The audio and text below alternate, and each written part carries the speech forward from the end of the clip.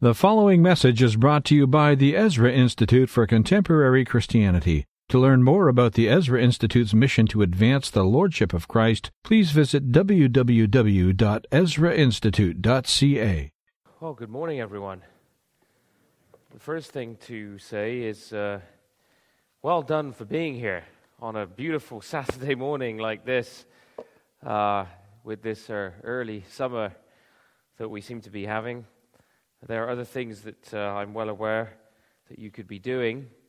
As somebody with 3 children myself, and Saturdays being rarities that are, always clear, I know that you could be elsewhere. So thank you for coming and being here and to be part of this. Day would be nothing if you weren't here. But as Steve has said, I do believe that what we'll be talking about today and seeking to understand will be a blessing to you and will enrich your Christian life and your understanding as you seek to live out the faith as a Christian in an increasingly difficult and complex environment of the Western world today. And here we are in Canada facing all manner of difficulties and problems. The Word of God does have the answers. And as we seek to live faithfully and apply God's Word, I remain and have been for many years a Christian with a great deal of hope. It's a lot to seemingly be depressed about when you read the newspapers and are watching the television and hearing what the courts are doing and seeing what's going on in schools and so on. But the gospel gives us reason for great hope. So, the first session this morning is Christianity and morality, or Christianity and ethics.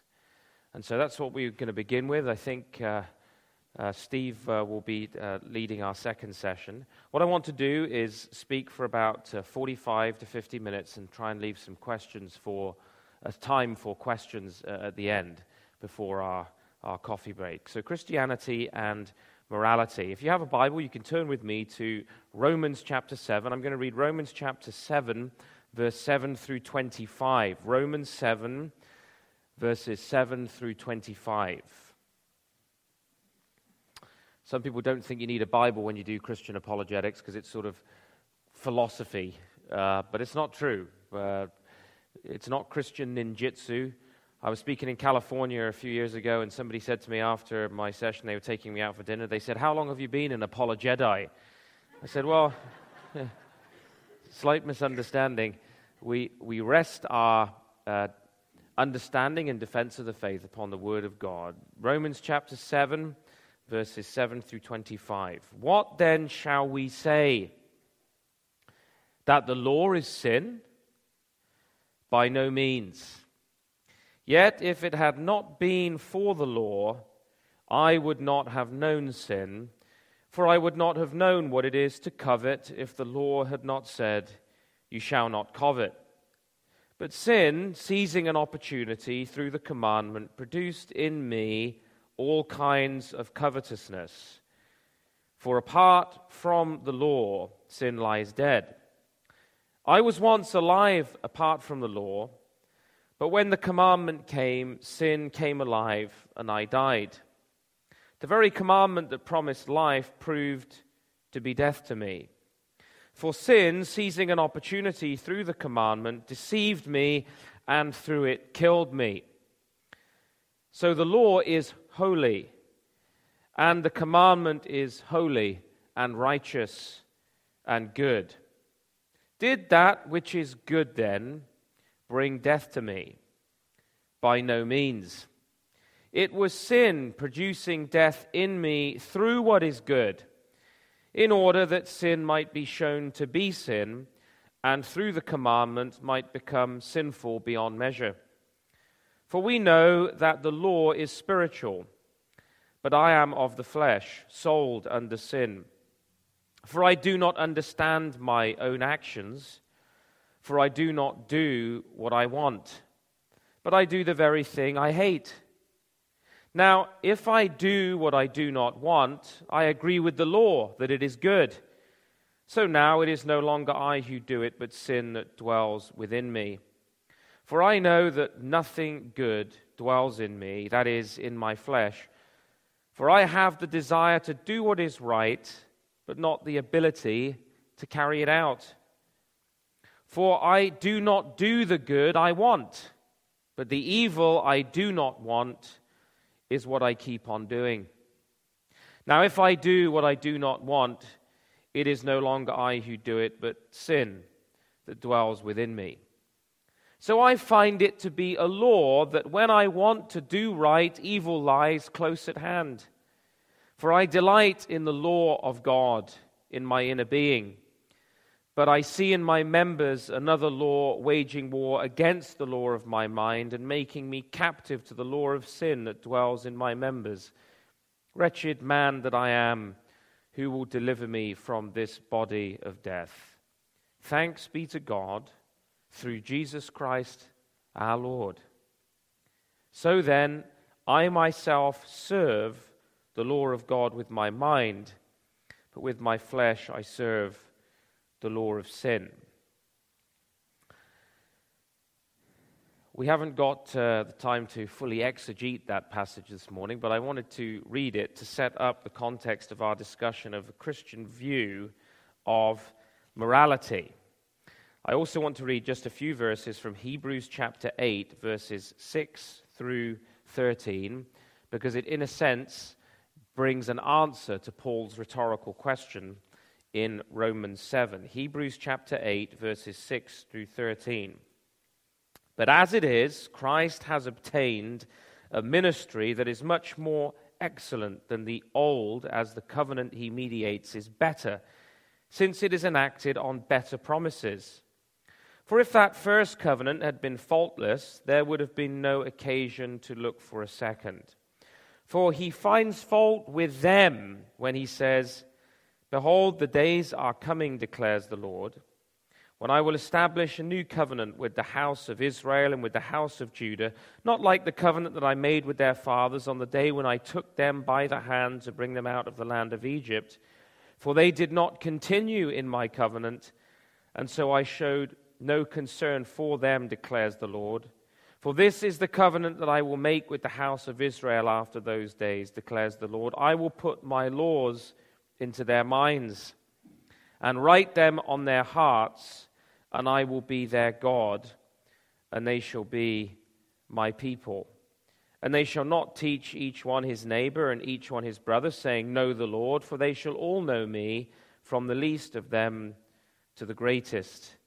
For I will be merciful toward their iniquities, and will remember their sins no more." Now imagine for a moment that you are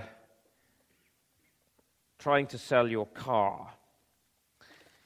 This is something I'm actually working on myself at the moment, because I want some American muscle before I'm too old.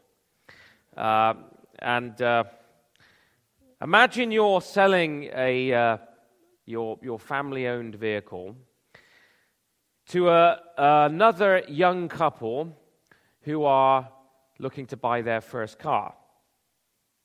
They come to your property, they look at your vehicle and take it for a little test drive. And you explain to them some of the positives and some of the negatives about the car, some of the defects there may be, some things that an inexperienced car owner or a first-time car owner wouldn't really notice. Perhaps there's some gasket wear, there's a bit of oil leaking, perhaps there's a little bit of rust that's not discernible. And so you're showing them some of the problems. You want to sell your car quickly, you want a quick sale, you're trying to move on rapidly to your next family vehicle. But at the same time, you have a sense of responsibility that this young couple who are trying to buy their first car, you should be as honest as you can be about the good things about the car and some of the negative things, even if those negative things might lessen their desire to purchase your vehicle. Now, there is a very simple and tame illustration of the sort of ethical and moral challenges that we face every day. In that situation, how much are you really obligated to say about the vehicle?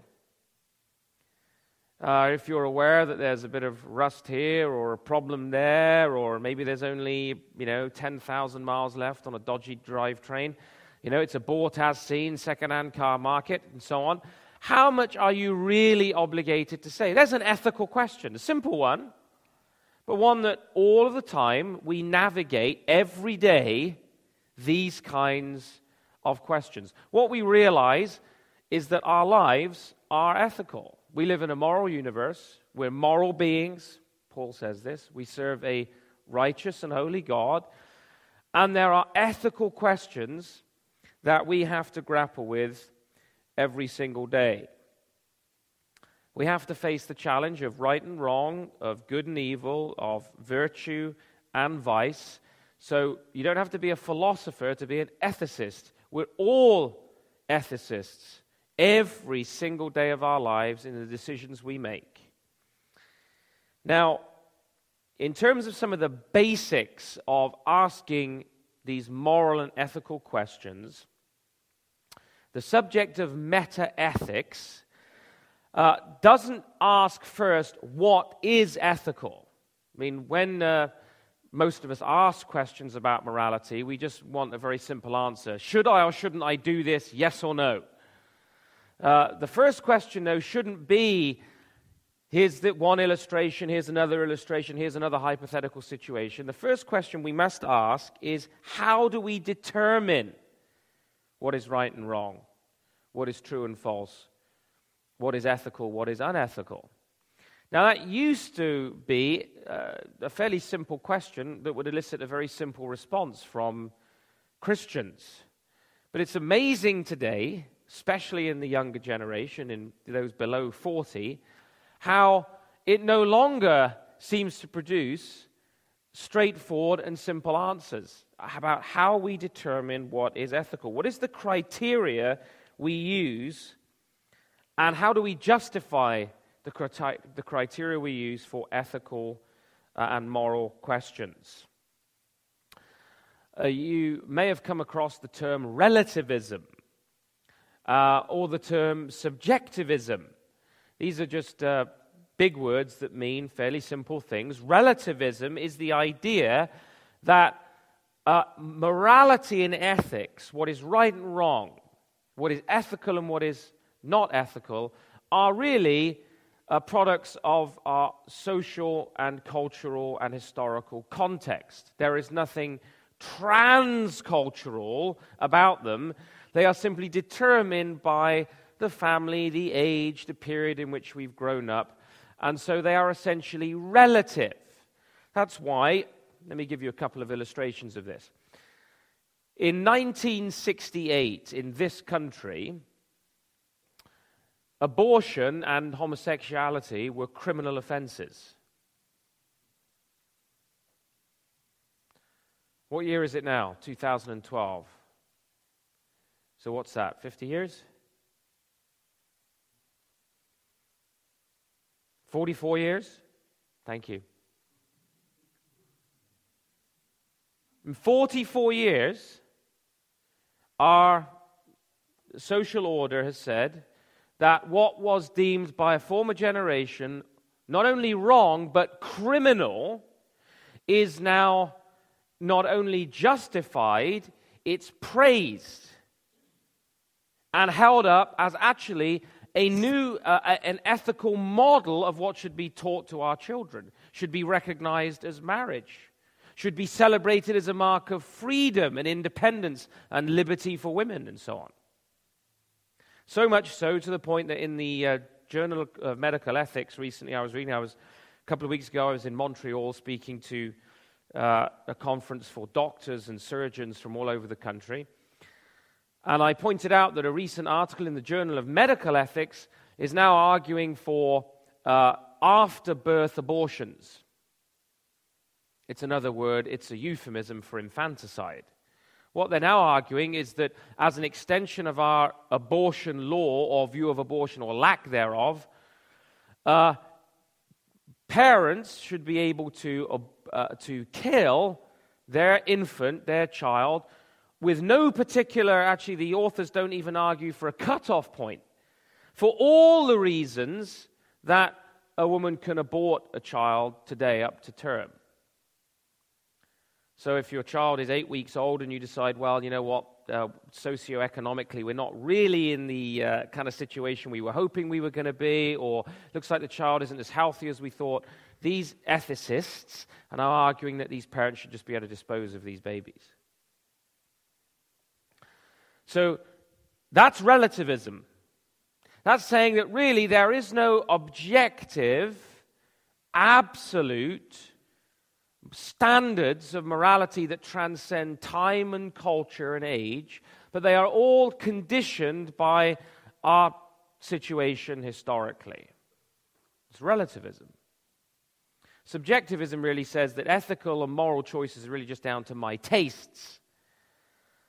I'll give you a very stark illustration of this that I was told about recently. A teacher who showed a picture to his high school class, an ethics class, of a young girl in Afghanistan who had had acid thrown in her face for going to school.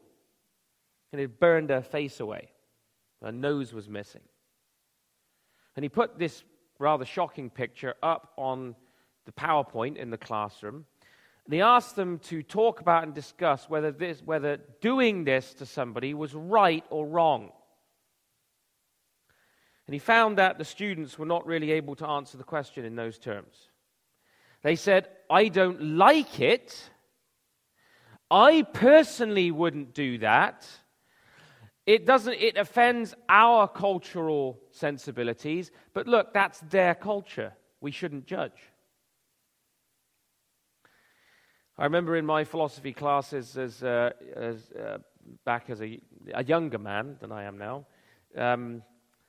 we were posed similar questions about how when the British were in India, a number of things were outlawed. Infanticide was outlawed, and the burning of widows with their dead husbands. So the burning of the widow alive with her husband who had passed away, which was a common practice in India, was forbidden by law.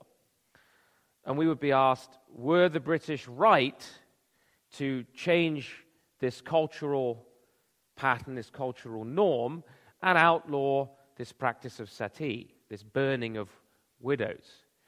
And I remember my philosophy teacher arguing, basically saying, well, what were the British doing in India in the first place?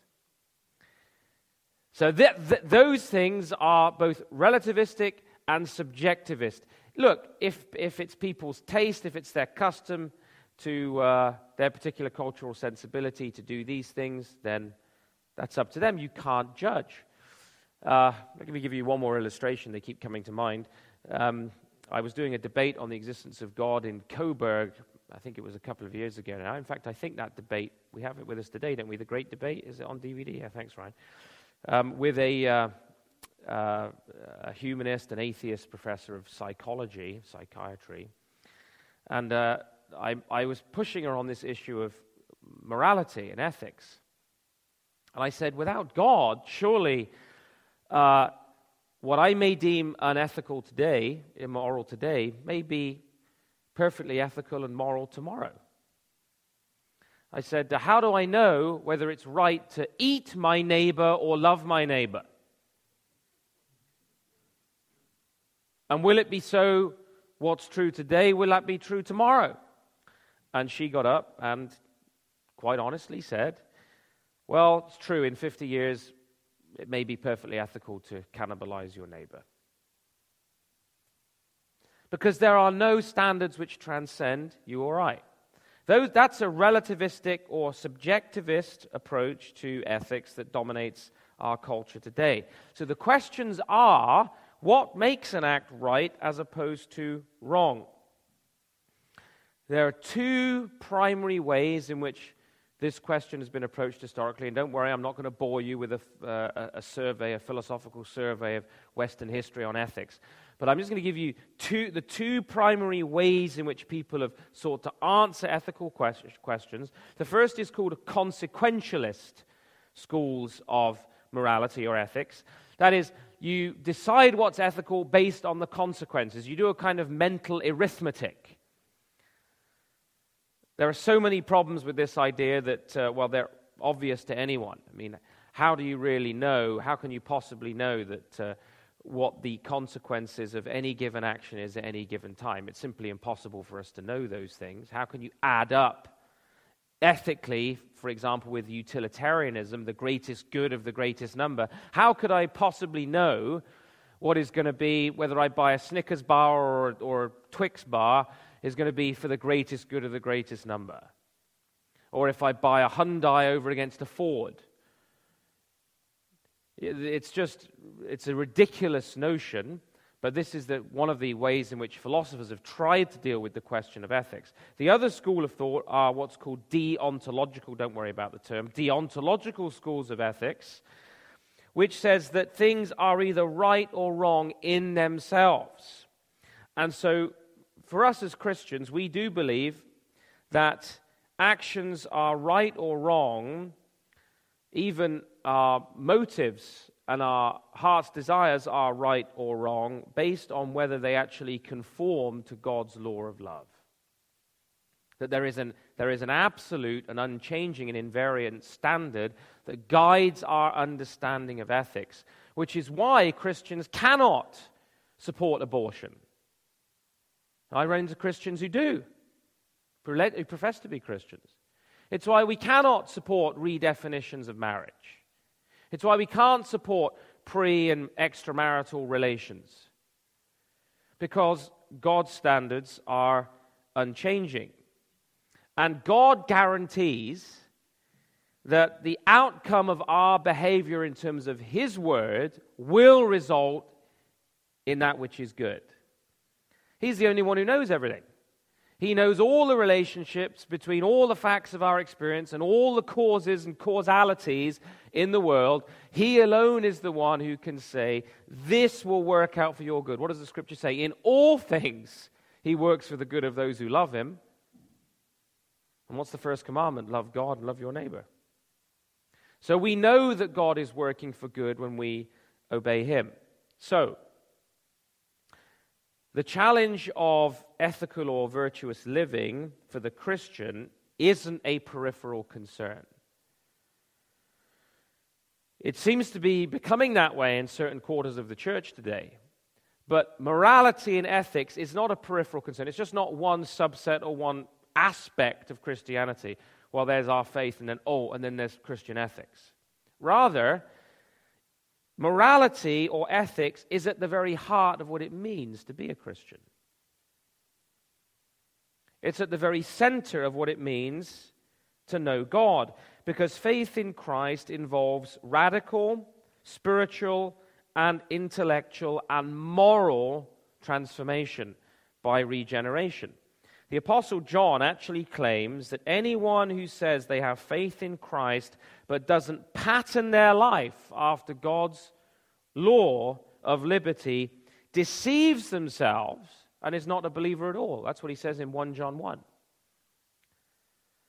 John tells us that actually the mark of being those who know God is that we seek to walk in obedience to Him. Not in perfection, but that we are seeking to walk as the direction of our lives in obedience to God in our daily living. There is an inward law that's impressed upon the mind and heart by the Holy Spirit of part of God's common grace to all men and women as well. So that at the very heart of the message of salvation, as Paul has really helped us understand there in Romans chapter 7, is the problem of sin. Sin is ethical rebellion against God. Christ comes to live a sinless life and to die for sin, for ethical rebellion, and to then transform us so that we now live in terms of the righteousness of Christ. In fact, Paul says that the righteousness of the law might be fulfilled in us. So the very center and heart of the gospel of the Christian faith is actually about morality and ethics. Christ has come to redeem us from the curse of the law because of our sin and to restore us to right standing with God so that we will walk with God in righteousness and holiness in the way that He actually created us. So we're not dealing here with a peripheral concern. We're dealing with the very heart of what it means to be a Christian. And this leads us to the fact that we have to face that there are these absolute moral requirements that God has of all men and women. We are therefore called as Christians to submit to God's word rather than to challenge it. And the Bible tells us that God's revealed to us his standards in two ways. First of all, in our consciences. That there is, if you read Romans 1 and 2 in particular, tells us that actually all of creation, Psalm 19 to a degree, speaks of the purpose and character and nature of God. And that also in our own consciousness and our own self-awareness, there is the common grace of God at work in our lives in such a way that men and women know that they are in ethical rebellion against God. The second way in which God has revealed his requirements to us is through his word, through his law, and ultimately in and through Jesus Christ. That's the tough news. The tough news is that God is absolutely holy, absolutely righteous, absolutely just, and we're sinners. And that's the starting point of the gospel. We're rebels against God, and that leads to ruin. The message of Scripture is that all ethical rebellion against God, what does the writer of Proverbs say? I think Proverbs 8:36. All those who sin against me wrong their own souls. All those who hate me love death. That when we actually turn from God and away from his light and life, we move in the direction of death and darkness. So that sin and evil and rebellion against God are always destructive. The devil wants to tell us, of course, we're missing out when we obey God, that somehow we're losing out. But Jesus says, I have come that you might have life, and life in its fullness, in all its fullness. So we're fallen human beings, and fallen human beings suppress the truth in unrighteousness. And we often lack a desire to will what is good, let alone lack the ability to do it. Even Paul is talking about his struggling and wrestling with these two natures, these two laws at work within him. The regenerate working of the Holy Spirit in his life that delights and rejoices in the law of God and recognizes its holiness and righteousness and goodness and truth, and yet the old sinful nature that struggles against that. I'm sure we can all relate to what Paul says in Romans 7, can't we? If ever there was a passage that reminds us of our humanity and our fallenness, it's Romans 7. We sometimes lack even the desire to do what is right at times, and we do fail. And the Christian account of the fallen and corrupted human will is the only thing that really makes sense of our reality, and it's something that human philosophy has been completely unable to deal with. When the non-believer looks at the world of ethics, and looks at the world of morality, and looks at the human person, they say, man is essentially good. Nature is good. All that lives is holy. Now, by that, they don't understand, of course, the righteousness and holiness of God, but they say if it occurs in nature, it's good. Because without God, all you've got is what? Nature.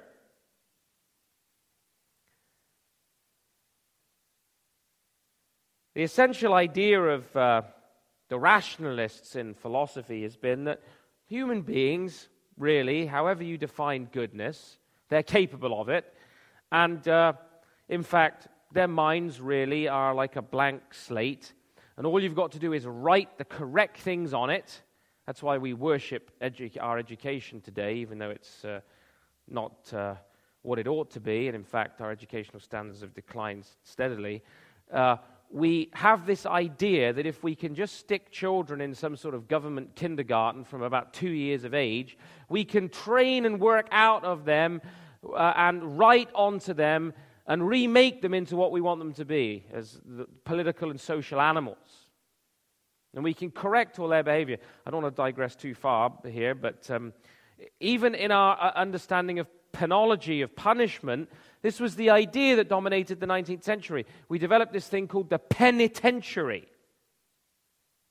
That word penitentiary, you think about the beginning of that word, is penitent. And the idea was to design a place of discipline or correction that would be like a monastery, where somebody is put in a small cell, like a monk would live in, a small room with very limited facilities, and there they could have all the evil environment around them blocked out, focus on their wrongdoing, and then be remade by the state and its discipline. Well, if you look at our culture today, it hasn't worked, has it? Hasn't worked.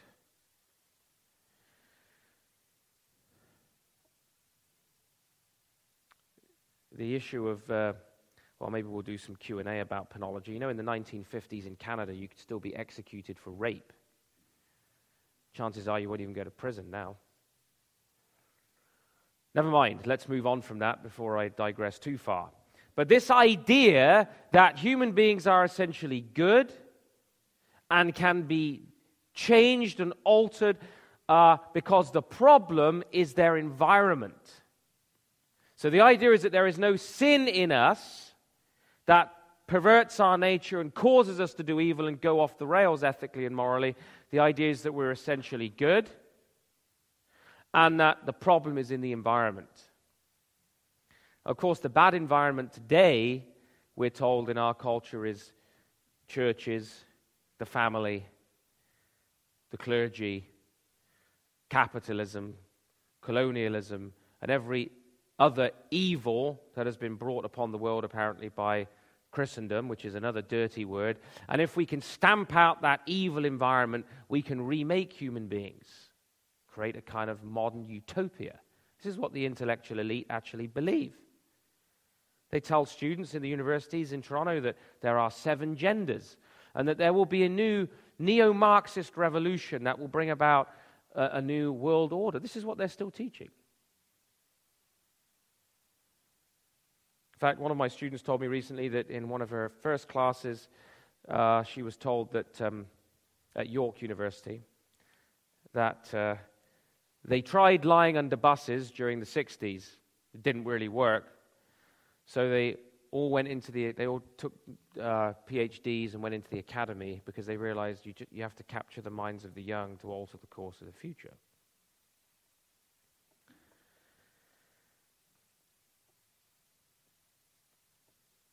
Our hearts and minds, then, according to the Christian worldview, are actually not the same from one moment to the next. We're forgetful, we're inconsistent, we're wavering, we're changeable. And that if morality and ethics are defined by our feelings, well, then they will be changing constantly. But instead, the Bible teaches us that God, in his own character and nature, in his own revealed will, and ultimately in the person of his Son, has defined for us what ethics, what true morality actually looks like. We reject the ideas of absolute freedom, absolute autonomy, independence, neutrality, and so on and so forth, that says man is really independent of God and he's the victim of certain external causality, so that he's not really guilty for what he does. I was reading in the paper just the other day that this chap I think it was out west, who cut the head off of somebody traveling next to him on the bus. Well, he's not really guilty because he wasn't in a right state of mind or frame of mind when he did it. The idea is that really the fact is that we are not truly responsible for our actions. Not truly responsible for what we do. That somehow it's external things that have changed us. So the philosophy becomes, change what's out there and you'll change the person. The gospel says, Christianity says, no. True morality and ethics begins when Christ transforms us by regeneration. The person regenerates us so that we then begin to live differently. Yesterday I was on Sun Television, Sun TV, on the Arena, to discuss a American athlete who, a lady called Lolo, I think her name is, if memory serves. The Olympics is bearing down on us soon, the Olympic Games.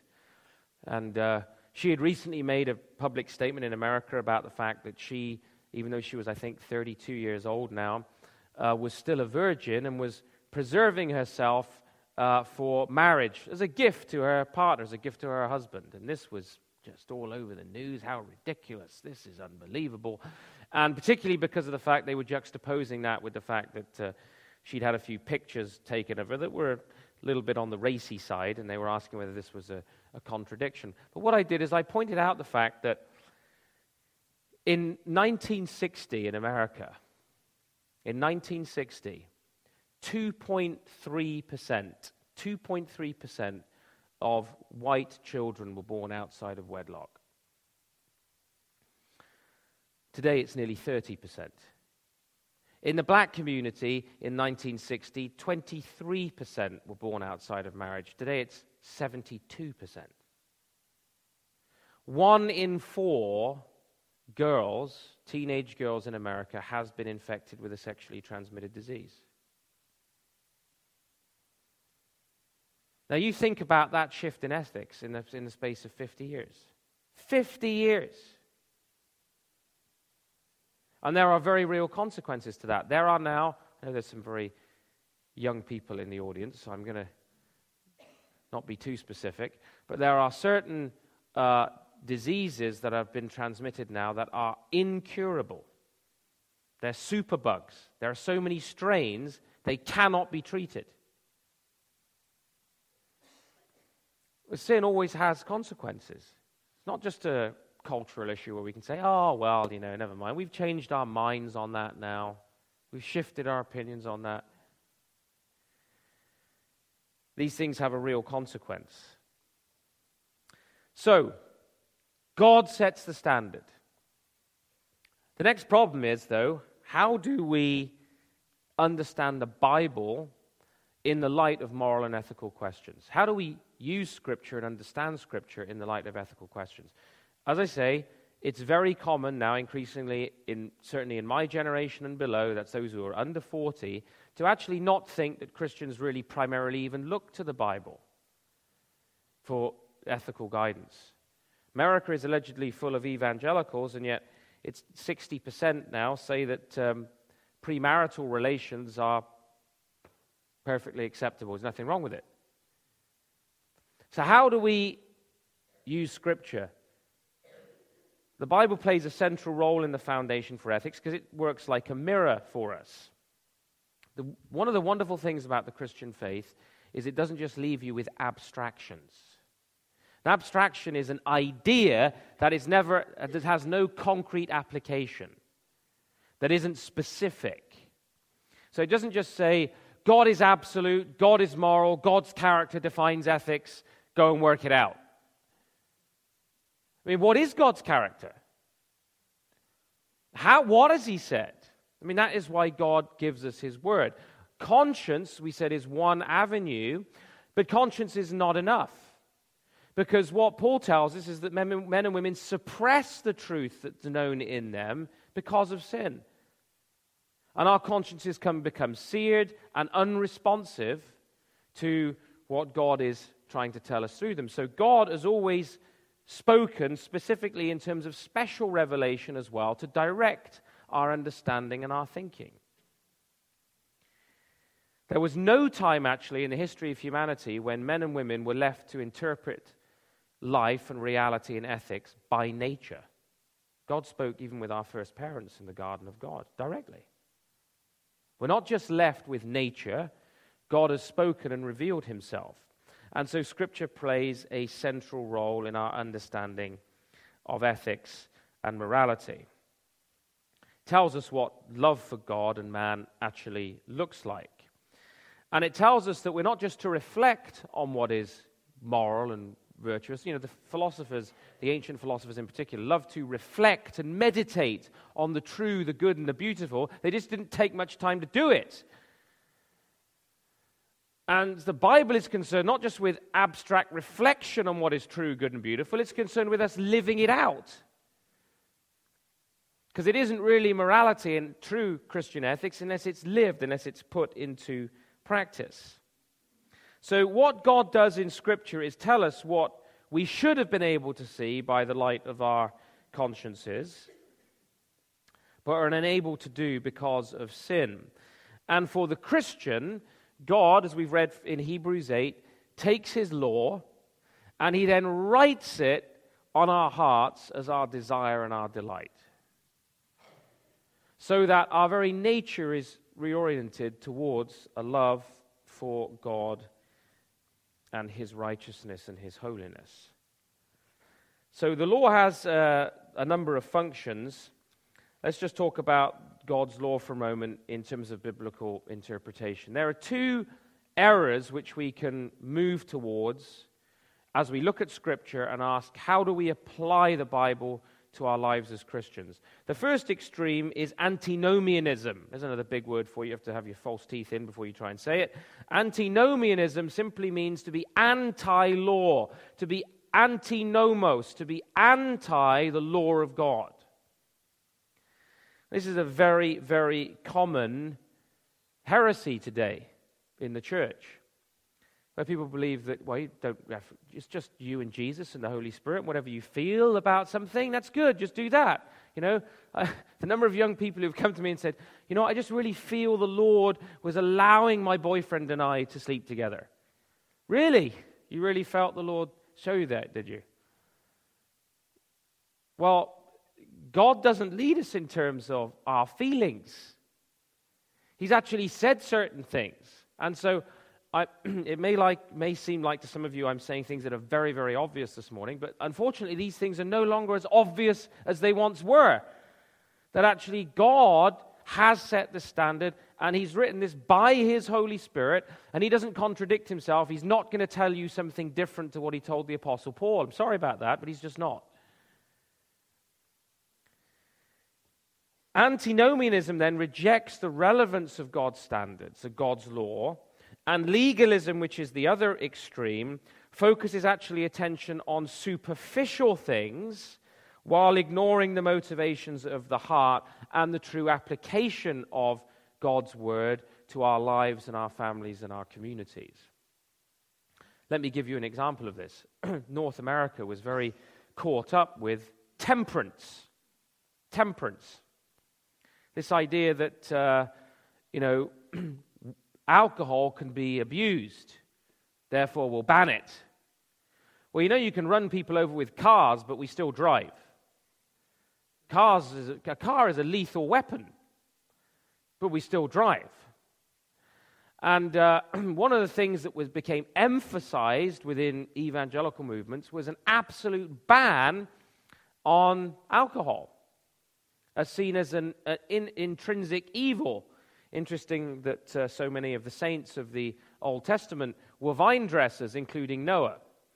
And that the early church were most certainly drinking alcoholic wine because they were getting drunk during communion, and Paul had to tell them to stop over-drinking during the communion service. Can you imagine that, going forward for communion and sort of glugging the whole thing back? Well, of course, it wasn't quite like that because they were having fellowship meals. And it wasn't just a little, I've got my, that wasn't quite the way they did it. So actually a generation of parents didn't really teach their children how to appreciate and respect that which is good and use it in moderation. Paul writes Timothy a prescription for drinking wine because we now know of so many medical benefits that Paul, I'm sure, didn't fully appreciate, like reduction of heart disease in men by about 40% if you have a glass of wine a day. Now, I'm not promoting the drinking of alcohol. You have to. That's a conscience issue. Okay, so if you feel that it's too much of an issue for you or for those around you or the weaker brother, that's the liberty that we have in Christ. Free to enjoy a glass of wine or a glass of beer, free not to enjoy it. It's fine. Temperance legalism says, thou shalt not drink because I don't. Or hair length, for example, another issue. Now, do I think it's a good idea for men to wander around with ponytails? No, I don't. But in the end, is that the core issue of the Christian faith? So what legalisms do is get hung up on things that actually the Bible doesn't specifically legislate about. Maybe you enjoy the odd cigar and don't tell anyone. Does the Bible say anything specific about smoking a pipe or a cigar? Actually, it doesn't. And in fact, some of the most famous, I could shock you by some of the famous saints who smoked. C.S. Lewis, for example. Tolkien, who wrote The Lord of the Rings. Charles Spurgeon, the Baptist. Again, am I encouraging smoking? Do I smoke? No. Have the odd cigar at Christmas. But those things in and of themselves, we are free to enjoy or not to enjoy, depending on our conscience. What about certain foods and so on? Paul says, don't judge one another in these things. So we can get hung up on legalism rather than being concerned with what God is actually concerned with. So we get hung up on externals rather than the core issues. So you have those two extremes. You have antinomianism, which says, and the Pharisees, by the way, were actually antinomians. A lot of people think that Jesus attacked the Pharisees because they loved the law too much. No, what did Jesus say to the Pharisees? He says, you neither know the Scriptures nor the power of God. You make, he says, the word of God, God's law, null and void by your tradition. They'd added all these legalistic traditions, actually made them antinomian in their attitude. They put fences around the law. So instead of understanding the Sabbath as God meant it to be understood and as Jesus interpreted it, they said, well, you don't heal that guy on the Sabbath. That's wrong. We don't like that. What are you doing carrying your mat, your bed? You've been healed. You shouldn't walk more than X number of steps on the Sabbath day. That's work. So you see how people misunderstood and misused the law of God. But it's common to hear people today say, Christians say, oh, I don't have to obey the 10 Commandments. Not all 10 of them, surely. In fact, most Christians don't even know the 10 Commandments. I'm not going to do a test here, but I'd be very interested to do a straw poll and not go around the room and see if we could get all 10 by vote, whether actually we could name all 10 Commandments 1 to 10. There's only 10. I think it was G.K. Chesterton who said, we will either live by the 10 Commandments or we'll live by the 10,000 Commandments. And because we no longer live by the 10 Commandments, we've got 10,000 bureaucratic regulations that don't resemble holiness or righteousness at all. There's only 10. Learn them.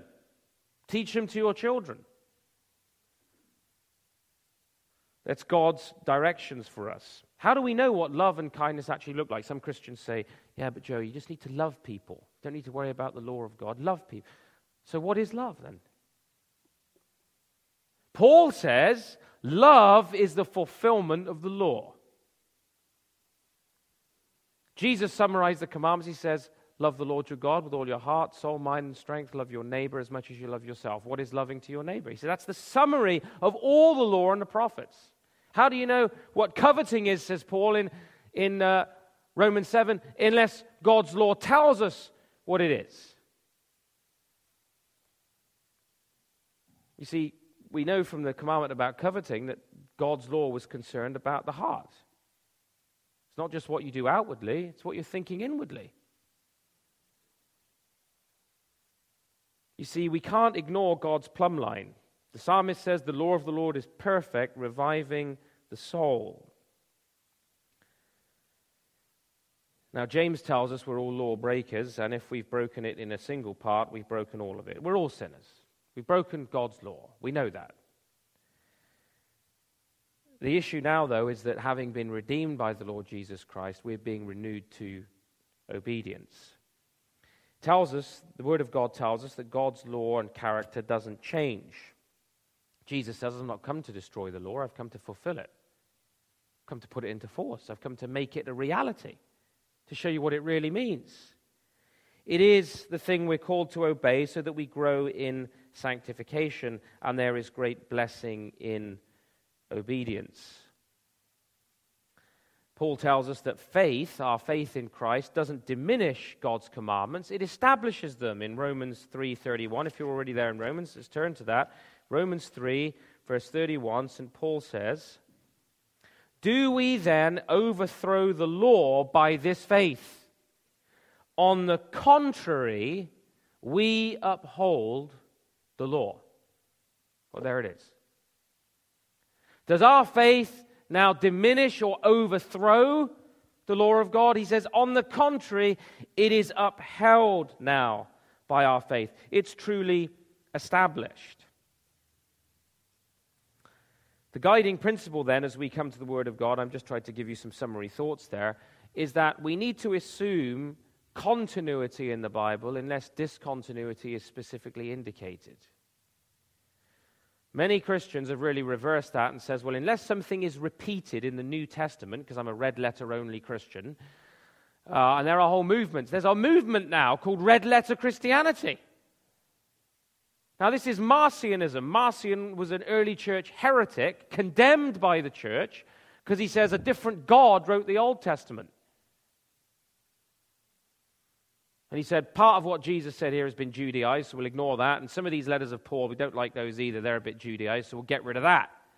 And the true God is this love, light, and spirituality. This heresy has returned to the church.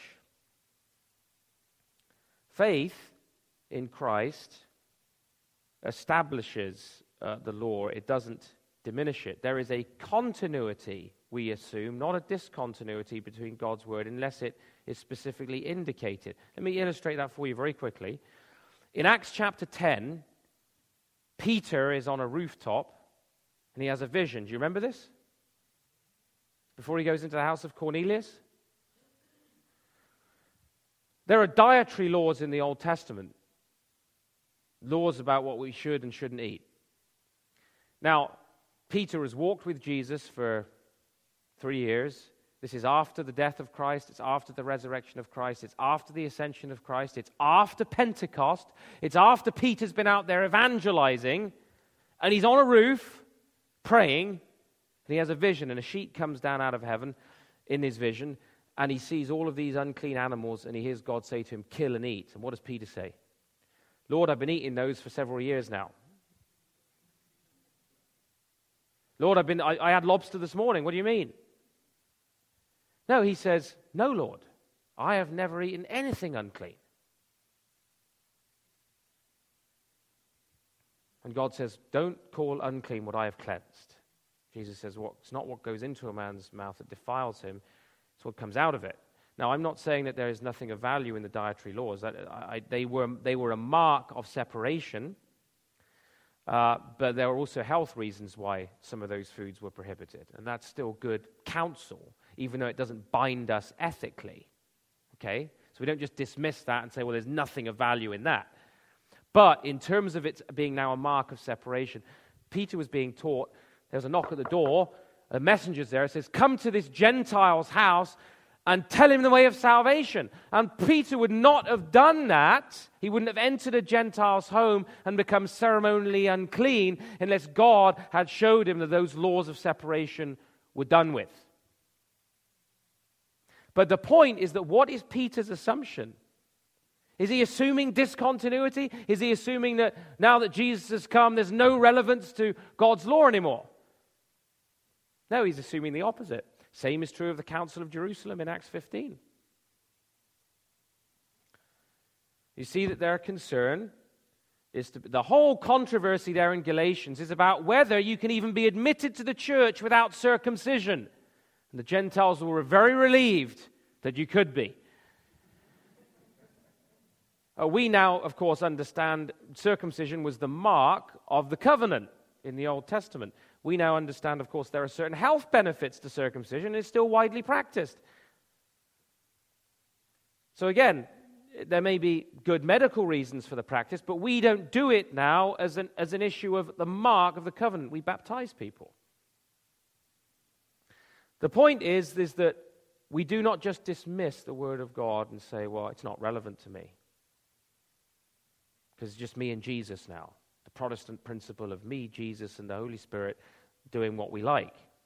No, we're tied. The Holy Spirit is always tied to his word, and we must rightly interpret it. I've said enough about that. The point is the book of Hebrews shows us that the priesthood, the temple, Christ is now the living temple. He's taken us into the temple. We are the body of Christ. He is the Lamb of God.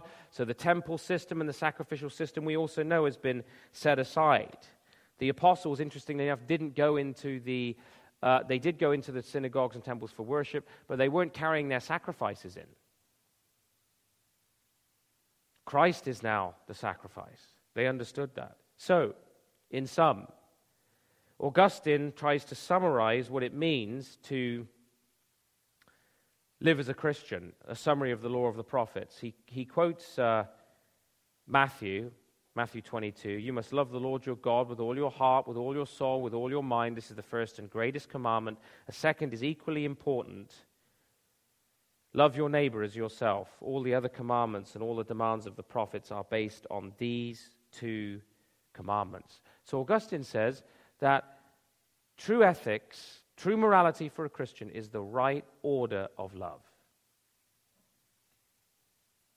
It is about love. What is love? Love, Paul says, does no wrong to its neighbor. Love is the fulfillment of the law. If I love my neighbor, I'm not going to murder him. I'm not going to steal his property. I'm not going to run off with his wife. I'm going to honor God's day. I'm not going to covet, and so on and so forth.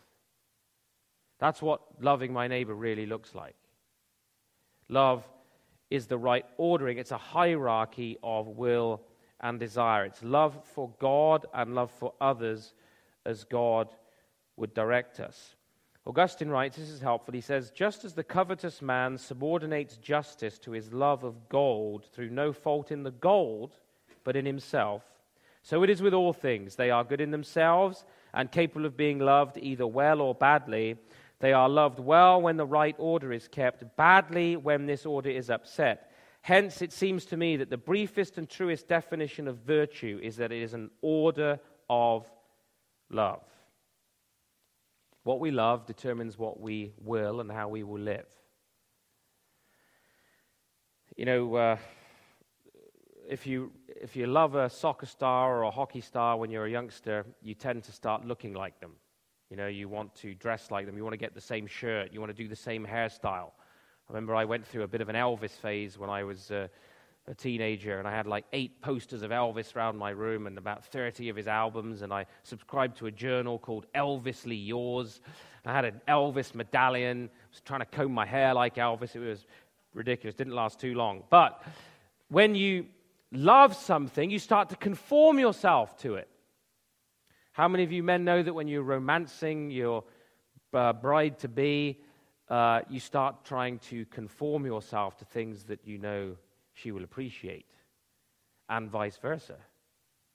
You know, it's then harder to do that once you're married 10 years and beyond, right? But that's what we do in the wooing process, right? Because we conform ourselves in terms of what we love. If we love God, we're going to conform ourselves to his will. That's what Augustine was saying. And we can't work up this love for God artificially. It is a work of the Holy Spirit that as we spend time in God's Word, as we seek to serve him, as we seek to ask God to do this work in our lives, he gives us, through at times, even though it's a battle, when we actually form the habits of doing what is right, what is true, and speaking to ourselves rather than listening to ourselves, God's Word, and we start to walk in it and practice it, it does become our delight and our desire, and God conforms our wills to his. And so all of the Christian life becomes holy desire. True Christian ethics is holy desire, but not in the abstract sense. It's something that is applied directly to our lives. Now, I could say a lot more. I was going to talk about various things, pantheism and so on and so forth, but I want to just leave a couple of minutes here for questions. I was going to talk about social and political and sexual ethics. No time for that. But are there any questions? That's an introduction to Christian ethics, Christian morality. If you've got a question, just stick your hand up and ask it. Yes, sir.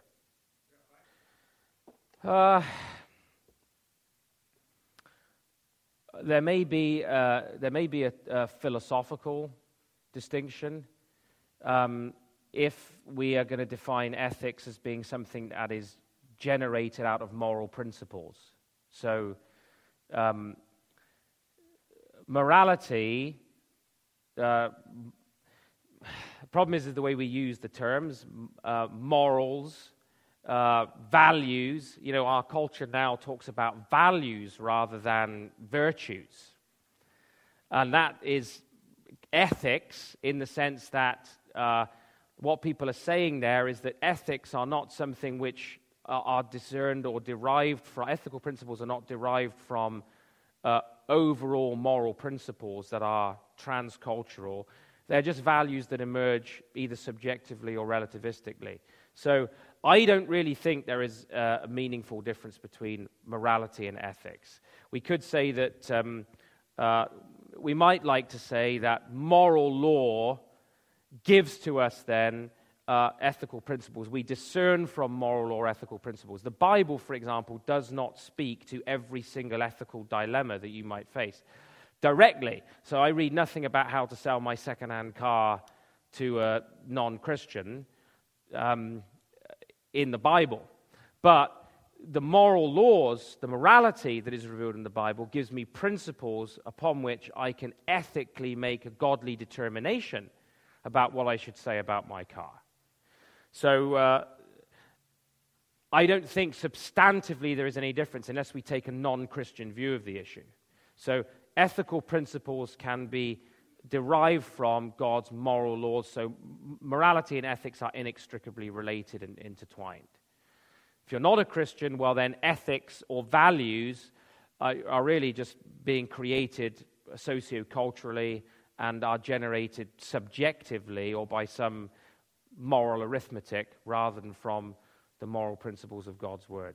So I'm not sure I can give you, Steve might be able to give you a better delineation than that.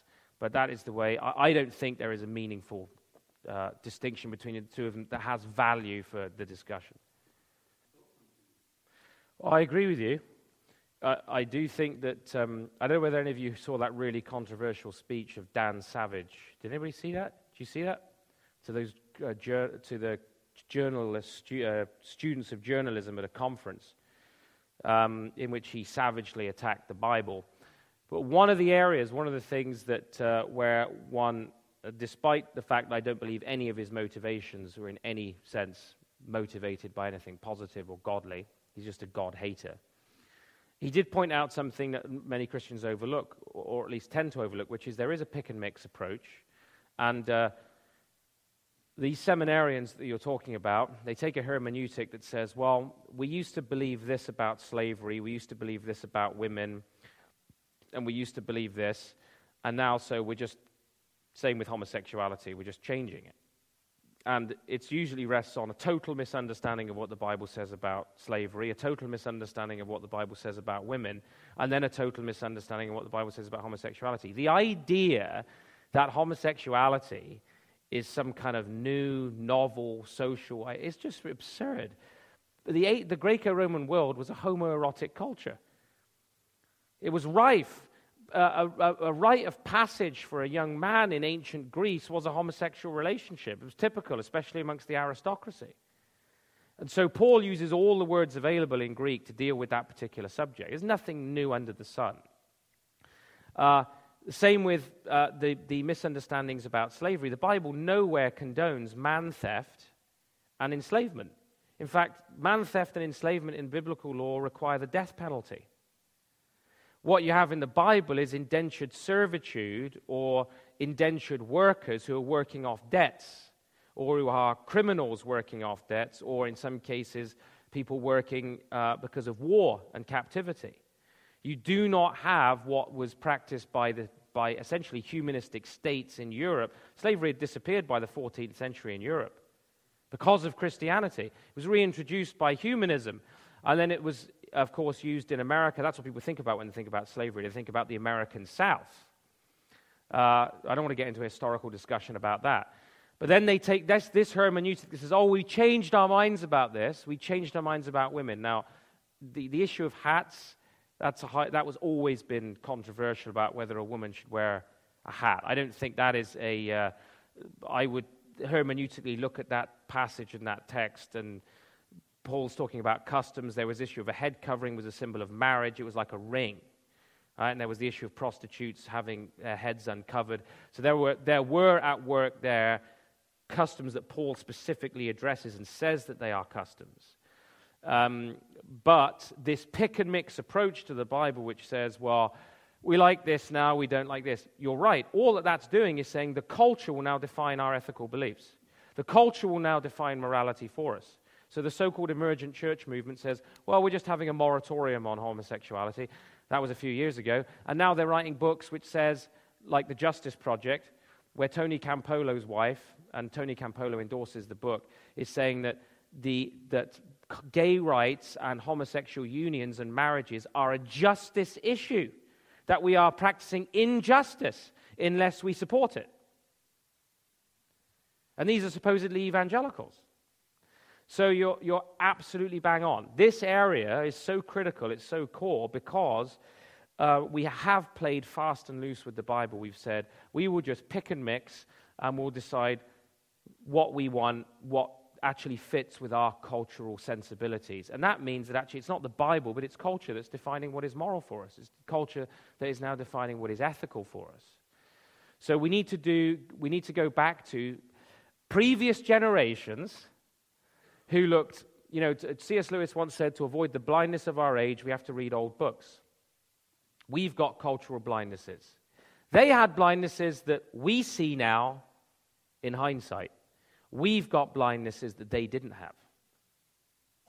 And we need to go back to what the Reformers, what earlier evangelicals, what the Puritans had to say about these things to actually understand where our blindnesses are. It's all there in the Christian tradition, how we should approach these issues. We don't want to do it because we fear offending people. And we fear that they're going to reject us because we're not accepting of their practices. But I've showed you today, I've just given you, in 60 years, how do you go from a penal system that executes rapists and murderers and has homosexuality and abortion as criminal offenses to 7 to 10 years for a murderer, if you get convicted? There was a Bill Gardner in his book, The Trouble with Canada Still, takes 500 dangerous criminals who were in prison for violent crimes, who were supposedly treated and released into the general population after 30 years. Those 500 people between them committed over 500 homicides in the next 30 years. And so these ideas that in 60 years these things have changed. I'm not talking about going back to 250 years. I'm talking about going back just to the Second World War, which was one of the turning points in terms of our, most legal scholars would agree that the Second World War in particular was the turning point in the West of our move away from biblical standards and biblical law to humanistic ethics. I would, if you're a real scholar, go and read Harold J. Berman's 2-volume work, Law and Revolution, the Harvard legal scholar, and he talks about this extensively. So I'm saying you're right, and I agree, and we have to do some serious thinking about this. Just one more. 2 more, and I'll do them really quick. This man at the back here. Sorry, we'll come back to you. Yeah. Well, that's why I talked about the term at the beginning, meta-ethics. Meta-ethics is not simply asking, which is where the morality and ethics issue comes in, is not simply asking what is ethical. It's asking how do we define what is ethical. That's the morality piece. So we can talk about meta-ethics, and we can talk about ethics. Ethics, you're right, what is happening. Well, how ought we to live is the meta-ethical question, which we might call the moral question. Yeah. Well, the first thing I would say is murdering 400,000 babies a year barbaric? I mean, when we are a culture of hypocrites. We drop nuclear bombs on Japan and call that good war, and destroy 2 cities, raze them to the ground.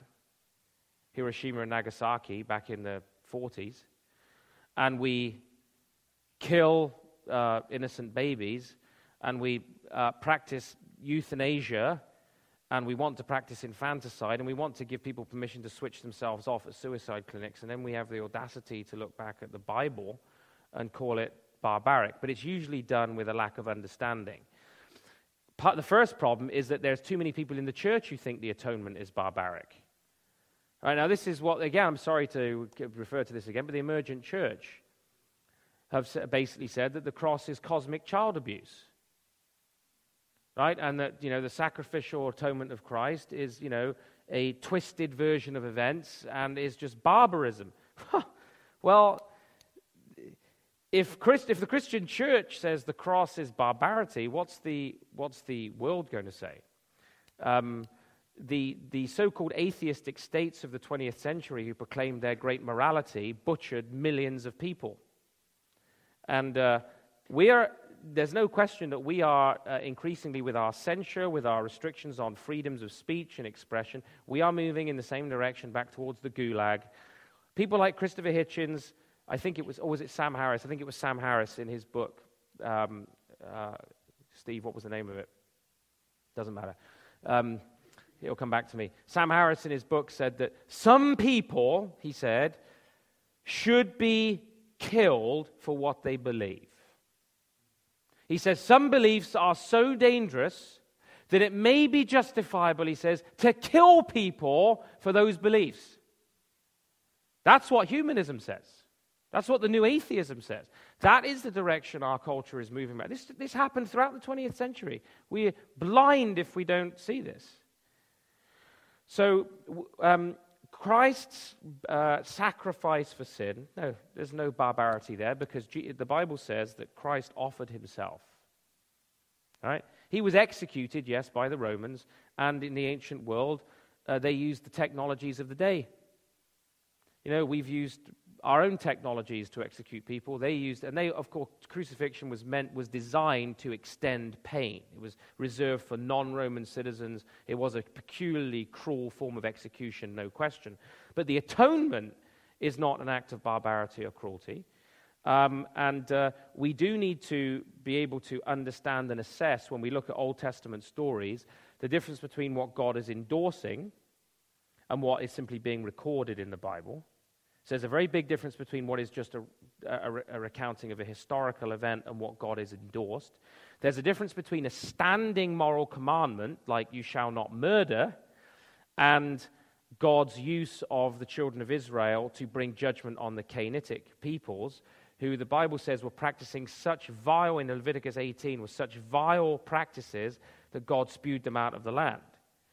And when it says as well that a town was destroyed or whatever, you have to remember that these aren't cities in the way that we have mega cities today. It says such and such a city was destroyed.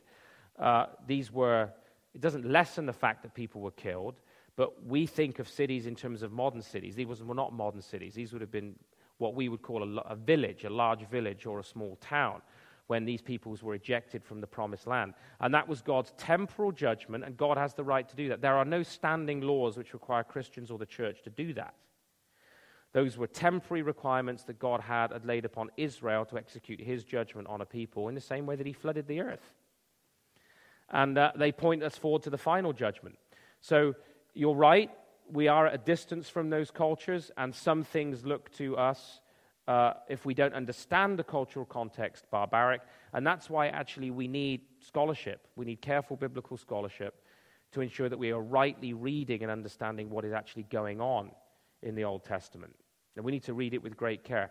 The Bible actually says that the laws of God given to Israel were so righteous that they were to be a model, that all the other nations would look at Israel and say, nobody has righteous laws like their laws. Nobody has a God like their God. And that was their mission, to be a light to the nations. They failed, and that task was given to the church. We are now to be a light to the nations. So the twofold answer is simply that, one, let's look at our own sin first of all. We have not made moral progress when you look at history. we're all sinners, and we're still sinners in the modern age, and we just use our modern technology to do what they used old technology to do because of sin. And then we have to discern the difference between what is God's temporal judgments and what is God's standing commandments. Thank you for listening to this message brought to you by the Ezra Institute for Contemporary Christianity. Please feel free to share it with friends, but do not charge for or alter the material in any way without the express written consent of the EICC. Thank you.